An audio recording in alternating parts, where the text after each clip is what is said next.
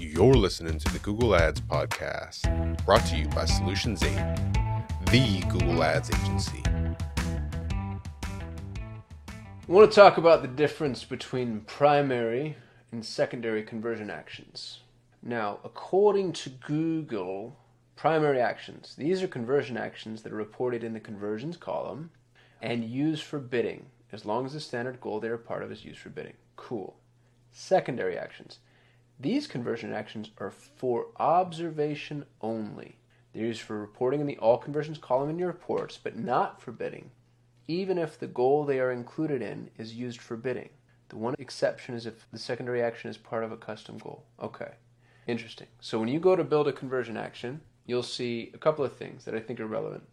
Goal and action optimization is going to ask you the type of conversion action. So we have categories, sales categories and lead categories. I wouldn't phone this in. You might say like, oh, contact, lead form, book an appointment. They're all the same thing if they're scheduling. I think Google's trying to understand human intent. And so you telling Google exactly what type of conversion action this is really important, because there's common denominators behind. Google knows who its phone call people are versus its schedule appointment people are versus its form fill people are.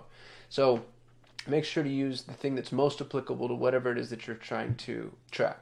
Once you do that, then Google says, great. For this goal, chooses if this is primary or secondary. And this action will be optimized for and reported in the conversions column. Secondary action. This action is marked secondary, will not be used for optimization by default, and will only be reported in the all conversion column. Here's why I call BS.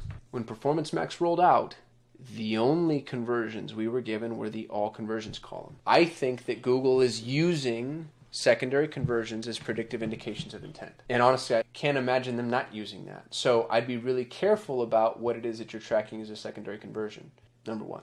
Number two, use as many secondary conversions as you can. A member of our team, Usama, was going over how he uses secondary conversions in order to gauge the efficacy of a funnel, and it is freaking brilliant, y'all. Here's what he does. He builds secondary conversion actions for every single step up until the actual conversion. And so what that does is, because if you're only building your primary conversion action, let's see if I can give you an example of this. If you only had a primary conversion action here, and let's say it didn't work, you wouldn't know anything other than, oh, the campaign failed. But imagine having, and just for the sake of this discovery, let's say, that I've got my action plan form as my primary conversion action, but then I have viewed the plans and pricing page, secondary, add to cart, selected checkout, viewed the checkout page. I guess those would be the same. But you know what I mean? Like, you build a secondary conversion action for every single step up until the primary conversion action. Now, from a diagnostic standpoint, you just gave yourself a real quick and easy view as to, oh, okay, well, they viewed the product, they viewed the pricing page on the product, they added it to the cart, they selected checkout, and they died at the checkout page. Wonder why?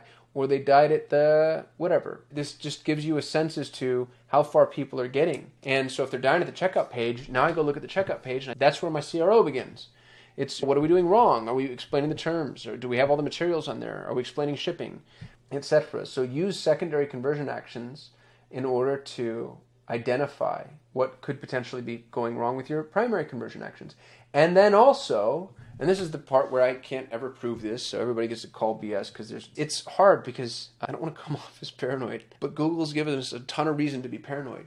So I'd use secondary conversion actions that you think are predictive indications of intent. Even if you're not trying to measure your funnel when you should be, you're giving Google a sense as to what's working and what's not working. And then that actually begs the question as to maybe be careful as to what you're loading up in secondary conversion actions, because you don't want to give Google false indications. False positives are super dangerous. One of the things that we've done is we load up analytics data as a secondary conversion action, so it's not measured. Do I have that here? Yeah. So it's not measured, but we can still see it and benchmark it against the primary conversion action and see how the reconciliation looks at a glance. Anyway, what else do I want to go over? That's it.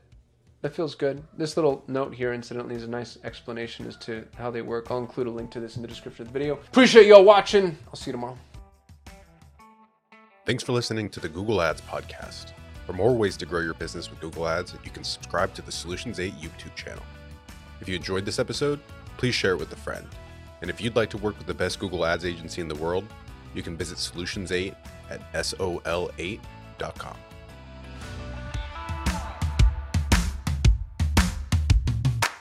Qasim here. If you're running Google Ads, even if your campaigns are successful, my years of experience have taught me that there are almost always enormous improvement opportunities. Now, what if the best Google Ads agency in the world was willing to review your Google Ads campaigns for free and provide you with a comprehensive action plan, no cost or obligation? Notice, I didn't say audit or evaluation. I said action plan.